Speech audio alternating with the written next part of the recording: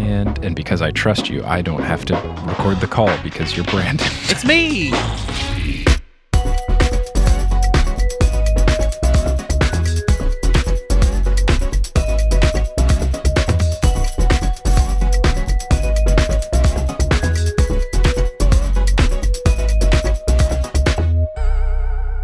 Welcome, fellow sleuths, to Meddling Adults, and specifically Meddling Mailbag Season 3 of Meddling Adults. I'm here, as always, joined by our editor, Brandon Grugel, Hello. to go over some questions and talk about life and stuff. Brandon, how is it going? It's going well.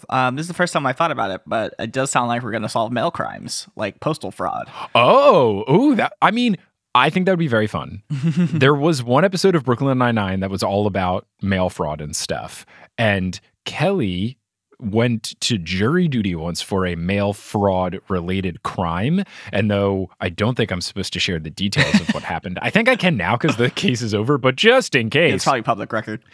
I think it's public record, but it was a very intense trial surrounding what was going on. That whole McMillions, the whole HBO documentary, which is very, very good, that all came down to the fact that, and the reason that the FBI was able to get involved and then start arresting people is because they used the mail, the USPS, to go about their crime, which made it a federal offense. Mm-hmm. Yeah. You can bring down the mafia with it. We just started this show on HBO that I'm forgetting now, but it's about each episode is one individual like con artist. Oh. And that's how they always get them. It's mail fraud. Okay, I need to watch this because there's one on Netflix called Dirty Money, which I love. It's basically what I think true crime should be replaced by, because basically every episode of Dirty Money is like, here's some rich asshole that did this white collar crime, and then they always get caught. It's the best. It always ends with them getting put in jail. It's so good. Yeah, that's there was a assistant attorney general that was interviewed on this episode, and he was like, "Yeah, I have very little sympathy for white collar crimes." Well, speaking of crimes, this is Meddling Adults, where we kind of talk about crimes and stuff, but we're talking about season 3 of Meddling Adults, which was very fun, and we got some fun guests, and we brought in some new detectives into the fray, and I have put the word out for people to send in questions, and they did, and I didn't look at them. I just passed them along to you for fun, authenticity, anonymity, not coming into this with a preconceived answer purposes. So shall we get into questions? We should, and I took out all of the praise for you, so your ego won't get too big. Hey, Mike, this podcast sucks ass, but I was wondering... Let's start with a question from, Brandon Grugel. Did you have a favorite episode this season? Favorite mystery? Favorite show? You introduced a new series. Oh, man. Doing the Shelby Woo stuff was very fun. I did enjoy just finding new mysteries to unlock. That was very fun. We also introduced Veronica Mars, which was a good time, but since I didn't really watch it, it was someone who watched it ahead and gave me some awesome recaps. Thank you so much to Mandy for making that happen. But I really enjoyed going through the Shelby Woo stuff, especially because I remember that show existing, but I couldn't tell you a single detail aside from general premise. I didn't even remember that Pat Morita, aka Mr. Miyagi, was in the show. Yeah. When I started researching, I was like, oh, right, that was a whole thing. So it was fun to do that again. As far as a favorite episode, it's hard. It's like choosing between my children. I really enjoyed all of them. I think I will say this, and this shouldn't hurt anyone's feelings, is doing the one with Mike and Ian from How to Do Everything had to have been my favorite because I tried to keep my cool as much as I could in the recording, which Brandon listened in on. But How to Do Everything is, I think, my favorite podcast ever. Same. And it is just a perfect podcast. I cannot recommend it enough, even though the show isn't making new episodes anymore. It's just a perfectly executed podcast that was so ahead of its time. If that show came out 2 years later, it would be Serial, WTF, Joe Rogan Experience. Like, it would be the number 1 podcast of all time. It's perfect. Yeah. I'm so thankful that you told me about it, Brandon. Yeah, I think it was like a project they were probably just doing on their off time, because I think they were, at least one of them, but both of them I think were working on Wait, Don't Tell Me. Yeah, they're both producers, and I think they still are of Wait, Don't Tell Me. One of them is. I think one of them is not anymore. Okay. But I think Ian might have left. Maybe Mike still does it. Yeah. But yeah, it's a perfect podcast. Go listen to it. Yeah. To come full circle with it, you suggested it to me when I first pitched what became Modern Muckraker to Multitude. When I first told you the idea of it, you said, this kind of sounds like this podcast. Have you ever heard of it? And then I listened to it and I was like, oh, wow. And they just, the way they do interviews is iconic. There's so many good episodes. I have two. I always habitually delete downloaded episodes off my phone of podcasts, but I always keep 2 episodes of How to Do Everything saved in stock just in case. For a rainy day. Or if you're somewhere and I'm like, oh no, I forgot to download an episode before leaving. I always have these 2 episodes and I will pull them up because one's called Burritos. It's something about a closed burrito. Mobsters, Burritos, and Goodbyes, and We Don't Want to Startle You. Those are the 2 that I have permanently downloaded on my phone, just in case. They are also, since they're shorter episodes, they're 20 megabytes and 11 megabytes, so it's not really taking up a whole lot of room on the show. Whereas some podcasts that I listen to are these, 2-hour-long sports things where the production team isn't smart enough to compress it at all, so it's a 300 megabyte file or whatever. Hi. And Mike and Ian were wonderful. They tell you not to meet your heroes, but they were both wonderful. And you should meet them if you can.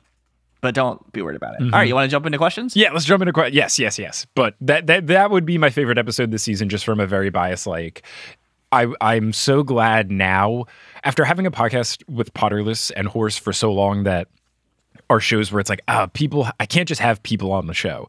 I have to have people that know a thing on the show. It is so refreshing to have meddling adults where I can just be like, hey, person I like, want to be on the show. Like my parents were on it. So it is nice from a creative perspective to just try to shoot my shot towards getting people I really like on the show. And there is one particular guest that was supposed to be on season 3 and some stuff fell through the cracks, but hopefully they'll be on season 4 that I don't want to jinx. So I'll knock on wood here that they're going to be on, but hopefully season 4, a lot of people will be like, what? So that would be cool. I'm sure your parents will be very happy to hear on this episode that you like them. That was great. Well, they will not be listening because they still don't know how to work podcasting apps. Thankfully, they haven't figured out podcasting apps. They haven't figured out Patreon. They were able to figure out Kickstarter, which was good. That's good.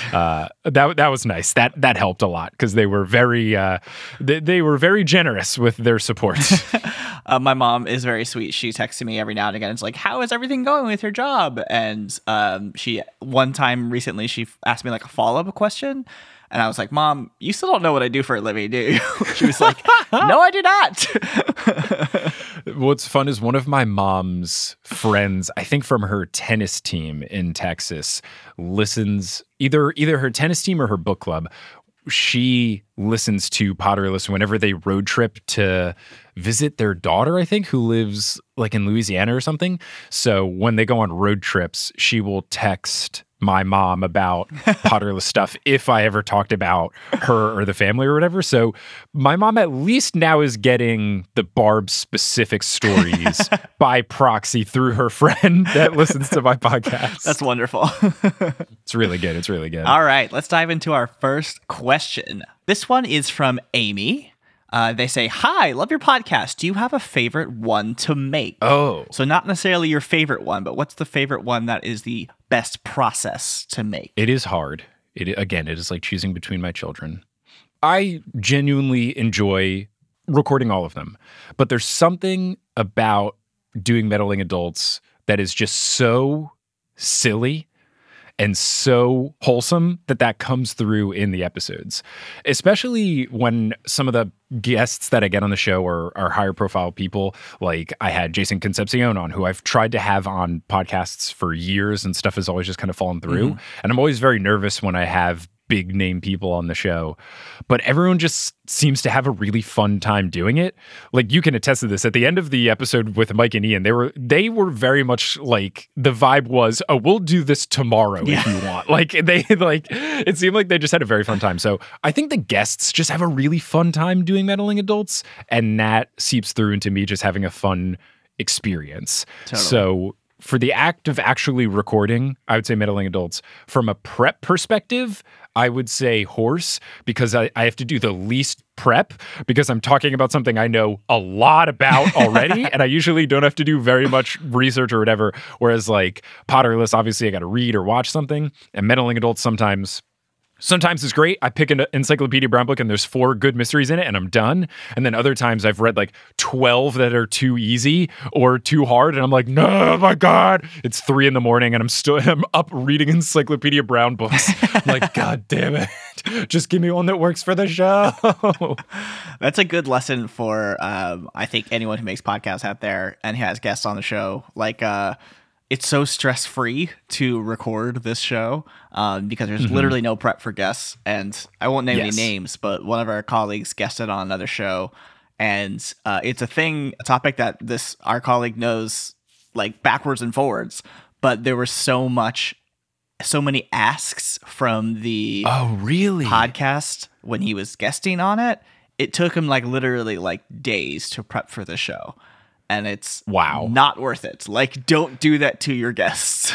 Yes. I have talked about doing this with Multitude, but I really do think now that I have a little bit more free time, I'm going to actually do it, of make a best practices for guest practices of just like being nice to your guests. Because especially recently when I put out the feelers of, hey, I want to guest on a bunch of shows to get the word out about Modern Muckraker. Thankfully, I think for all of these in this instance, everyone did a really good job of this. So not to put any of these people on blast, but in the past, there have been times where people have made like my job as a guest hard, kind of like the thing you just described. And you really should make things easy for a guest. Like if you're doing something, I don't know, like don't make a guest watch a full movie unless, I mean, you could. That's not too bad if they know what they're getting into. Unless it's like fun, right? Like unless they agree to something they want to do, like with Sequoia on her podcast. But that's something that you agree upon in advance and it's fun to do. Yeah, that's what's nice about Meddling Adults is I just tell people like all you have to do is pick a charity. That's all you have to do. Right. And please record your own audio. Like that's it. And that makes it nice. So yeah. So I think we move on to the next question, which is a fun one. Okay. No choosing between your babies. Good. Who's your favorite parent? This is from Rachel. They say, "Hi, Mike. Thanks so much for creating an awesome podcast. As someone who moved to Florida a couple years ago, I appreciate the Florida digs immensely." Good. Okay, good. I guess since they moved to Florida, it is like when I first moved to Texas and I was like, grumble, grumble, Texas sucks. Yep. My question is, and they have 2 of them. First one, which is your favorite Daphne comeback from a Scooby-Doo episode? Ooh, they're good. I really enjoyed from this season when she told the Mad Mike Fury Road, when she told him to go torque something. I thought that was great. Especially because his response was just, ugh! But yeah, go torque something is really solid. But there was also the baseball one where someone like, the whole thing is that they think that she's just a ditzy girl and then she knows actually stuff about the sport. I think that was a good one. I don't remember exactly what the line is, but someone's like, you don't know anything. And then she spews off a specific thing about the team. I thought that was really, really solid too for what's new Scooby-Doo does with Daphne, which is like, she's not the damsel in distress anymore. Yeah. She's the damsel that is putting people in distress with sick comebacks. That's wonderful. All right. Question 2 from Rachel. And this is a hard one. Which band rocks more, Smash Mouth or Simple Plan? Oh, Simple Plan. It's. I mean, like we love Smash Mouth. We love All Star. We love Walking on the Sun. Not really any other songs of note from them, and they don't really slap. Whereas you cannot. I think it is physically impossible for you to not like vibe out to the What's New Scooby-Doo theme song, as well as, and this became a heated debate in the Multitude Slack of when you think of Simple Plan, what song do you think of? Because for me, it was I'd Do Anything. Like that is the number one song, no question. But then everybody else brought a different thing to the table. Like Schneider had a different one. Eric Silver had a different answer. So I think Simple Plan is very solid. Their harmonies are so good. Yeah, they are pretty tight. Like, they're tight. It is funny that them and these other bands were like, oh yeah, punk music, we're the badasses. And then like the claim to fame or like a very key part of the genre was like really nice harmony. Oh yeah, we're so like, emo grungy, but also like perfectly in pitch. I brought that up in the Slack because when I was editing, you mentioned I'd Do Anything. And while I know the song now because I remembered it after I looked it up on YouTube, at the time I was like, I don't know if I could name more than one Simple Plan song, but I could definitely name at least 2 Smash Mouth songs. But yeah, I wasn't Simple Plan boy, I guess. I wasn't either. I wish one of my bigger regrets in my growing up phase is that I was too concerned with like popularity clicks and all that kind of stuff. And there was music I liked, but I was afraid to like get into it too deeply because then it would make me in a different group. So I skewed away from some of the punkier, gothier stuff because I was not into Hot Topic and all that kind of stuff. And I was afraid that I would get that association. But like, I'm so mad that I was so late to come around on bands like Paramore, which sixth grade Mike was like, oh, it's a punk band and they have a girl singer. Like, I can't like this band. I hate that I used to think about that because now like, I listen to Still Into You, I think once a day. Yeah, it's a great track. It's the bass line for that is so good. They don't like. There's a lot of those bands from that era that don't hold up. Paramore does, and if you haven't listened to Hayley Williams' recent stuff, anyone out there and or Mike, go listen to it. It's great. I will have to. Yeah, and also I know they're good people. Like they don't even play Misery Business, which is such a good song. They don't play that when they perform live anymore because it's about woman hating and like women being competitive towards men and all that kind of stuff. I appreciate that. I wish they would just like change the lyrics or something, like make it a positivity song or something and just keep everything else the same. Yeah. Because gosh, that song slaps. But yeah, I think there are not many regrets that I have in regards to my wedding, but Kelly and I didn't realize how much we loved Still Into You until like 2 months after, and that is a shame, is that we didn't put it on the wedding playlist. And Julia would have gone wild. All right, third question. Another little bit of a general one, trying to get you to pick some of your favorites here. This one's from Rivka. She, her. Hi, Mike. My name's Rivka, and I'm a huge fan of the podcast, and I'm so freaking excited for Modern Muckraker. Me too. Yeah. Anyways, my question is, what's your favorite part of researching mysteries? And what's your favorite part of recording with guests competing against each other? I know that she meant against each other, but her phone autocorrected it to Agassi. Like Andre Agassi, the tennis player. I'll have to get him and Pete Sampras on the pod. See if they still have a rivalry. As far as preparing the mysteries, the most fun is when I try to guess it, especially because I usually am wrong. I do get very invested in trying to guess who is guilty. I find it very fun, especially when it's Encyclopedia Brown, because I feel like, especially after doing a lot of them, it's right in my wheelhouse now where I should be able to get them right. So I get them right a lot more frequently than I used to because I know the signs. I know the formula to look at. So I think that's my favorite part, is like actually trying to figure it out myself. From recording with the guests, I think when they get invested, which usually happens after revealing who got it right and wrong after the first mystery. It's like that meme where people are playing video games sitting back and then the guy sits up. Like it's that meme, because you'll hear people be like, oh yeah, mysteries, blah, blah, blah. And then if their opponent gets it right and they don't, they're like, okay, now I know what's going on. And like they start taking better notes. They sit more upright in their chair. Seeing people get invested as well is so fun. And that's why I try as hard as I can to get people that have some sort of connection to each other, whether they're co-hosts or they're in a relationship or whatever, because anything where people will take it more seriously than it warrants makes it so fun. Definitely. Super duper fun. Because someone doesn't always get the Misery Loves Company bonus point. We don't quite know your accuracy ratio of correct guesses. Do you have a general idea of how many you get right? I would say it's probably like 50%. The thing with, basically, if you're listening and I don't say a Misery Loves Company bonus point, it means I got it right. So if I don't say it, I nailed it. But with Scooby-Doo, I always just guess the first person. Right. So sometimes that does help, but other times it puts me at a handicap, because I will be watching and halfway through the episode, I will guess who it is, but I've already guessed that it's the first person. So, I have to stick to my guns there.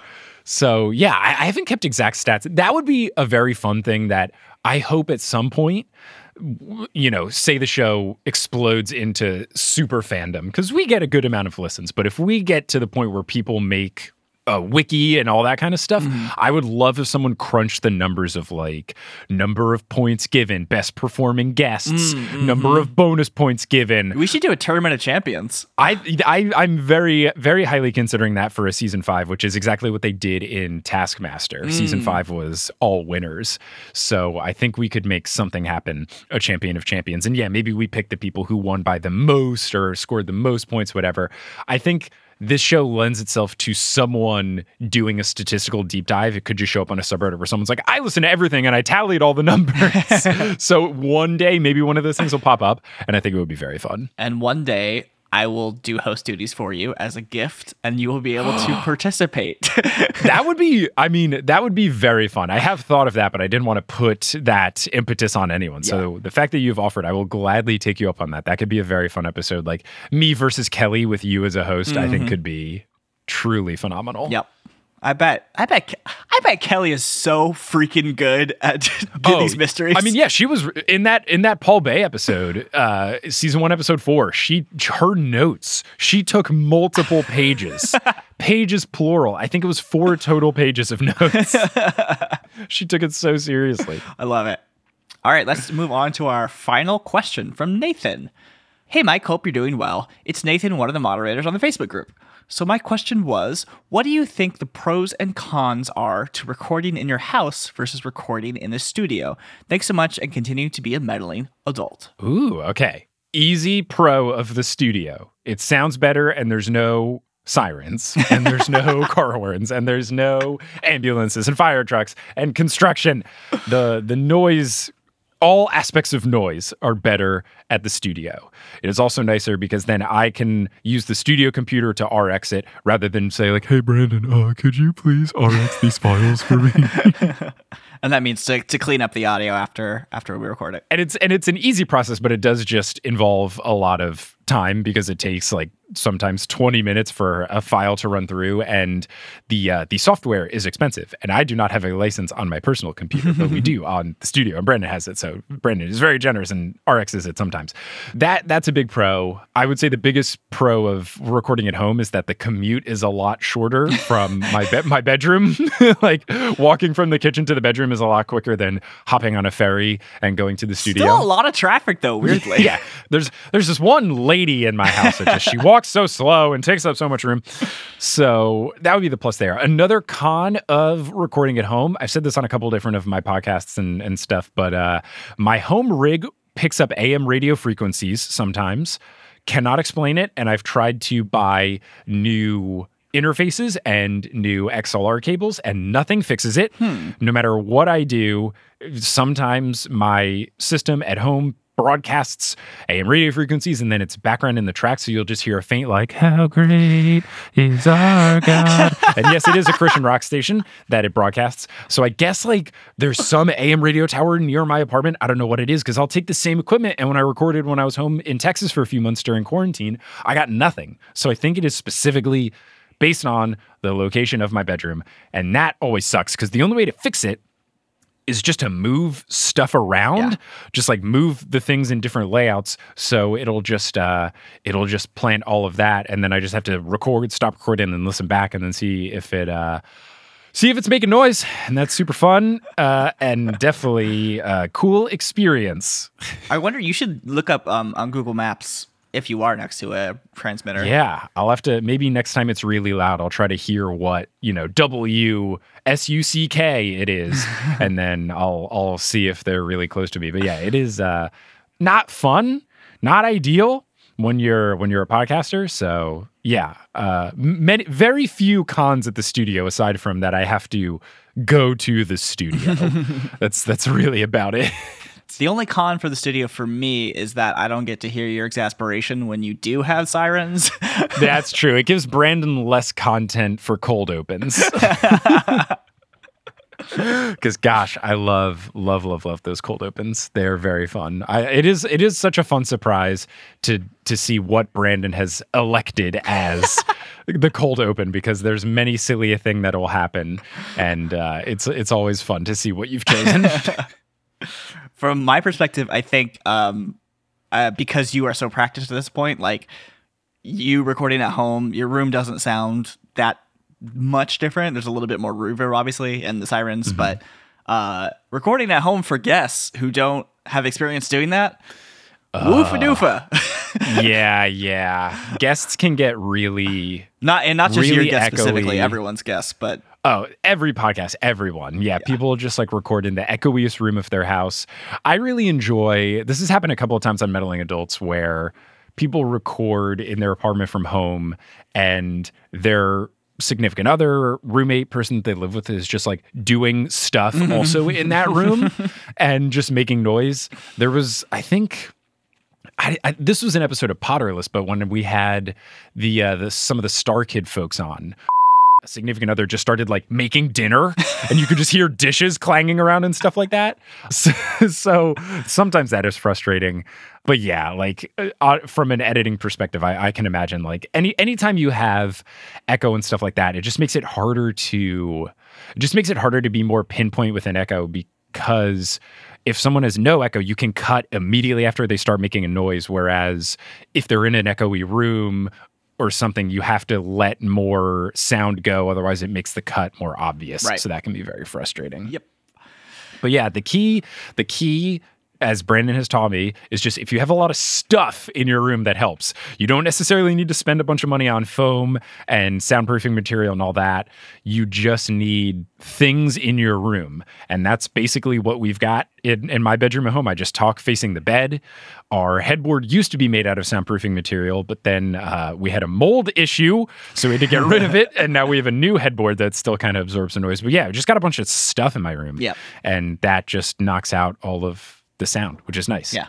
That works for podcast recording, but for home musicians, don't do that. It doesn't absorb bass frequencies. It only absorbs high frequencies.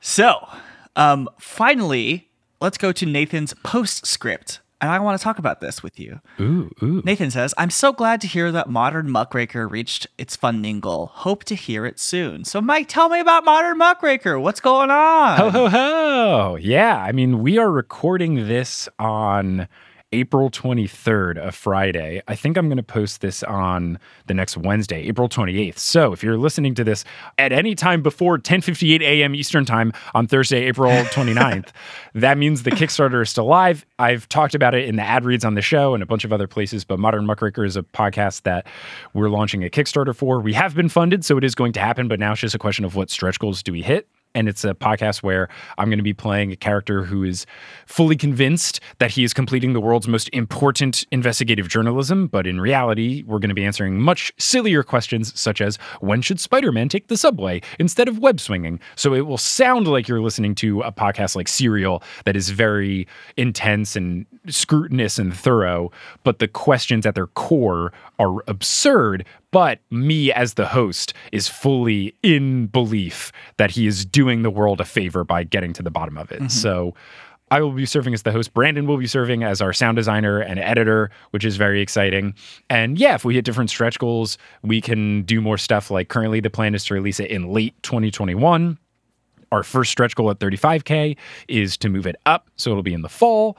That'll be fun. It's currently planning to be a 4-episode season, but one of the next stretch goals is to make it a 5-episode season, so lots of fun possibilities there. If you want to support, you can go to bit.ly/modernmuckraker, and if you're listening to this after the fact and you just want to learn more about the show, our website is modernmuck.com. That also has links to the Kickstarter and stuff, but we'll also be putting information about the show as we release it, like as we add more people to the team. Yeah, I'm so excited. We did a proof of concept audio piece a while back now. Mm-hmm. And just like the tone and style of it is so fun. And I'm excited to see what writers you get to work with on different episodes and who we get to help produce it and all those kind of things. I'm very excited to build that team. Yeah, it's going to be really fun. And I have enjoyed that of as I continue in my making new podcasts in my podcasting career, they just become like more and more me as it goes on. And like, if you ever wanted me personified in a podcast, Modern Muckraker is it, because it's taking my science brain and my nerd brain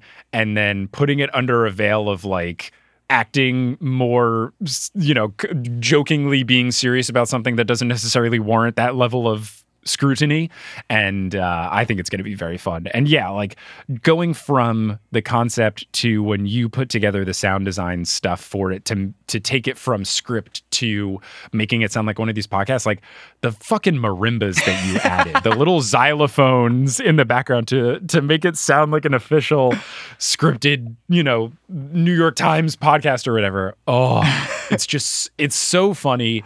And I am very excited to make it exist. So if anyone has enjoyed the joy that has come from me doing Meddling Adults, it's only going to be that much more in Modern Muckraker, because it's just going to be me truly in my element. And I would assume from you, from a sound design perspective too, because with Join the Party, like you are very intent on making it sound exactly like the settings. And though that is fun, like I'm sure that can be pretty hard to like be doing a serious job. So for you to be able to take like your serious skills to something where like you just have to make it sound it's funny by sounding good. Like, like it's got to be a blast on your end, I hope. Oh, I get to essentially satirize NPR and New York Times by doing this podcast, and that's my life goal. Yeah, I'm really excited. I'm glad you said that. It just sparked me of what one of my favorite jokes when I did improv comedy with Comedy Sports in Seattle. It's a short form improv comedy thing. So like think Whose Line Is It Anyway? But it was all sports branded. So it's like Whose Line if the points mattered, teams would go head to head. And one of the games we would play is a game called Radio, where everyone would stand up on the stage. And then the host, who's a referee, would have a flashlight. And then you would go one person to the other, and then they would just be different radio stations. And every time the flashlight moved, it was like you were turning the knob.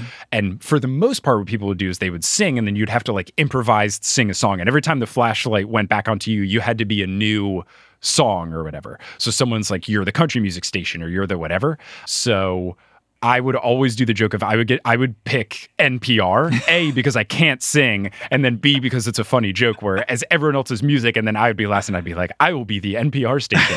And then I would always just have such a blast because like the flashlight would go on me and I'd be like, broccoli was first grown by Stephen Broccoli.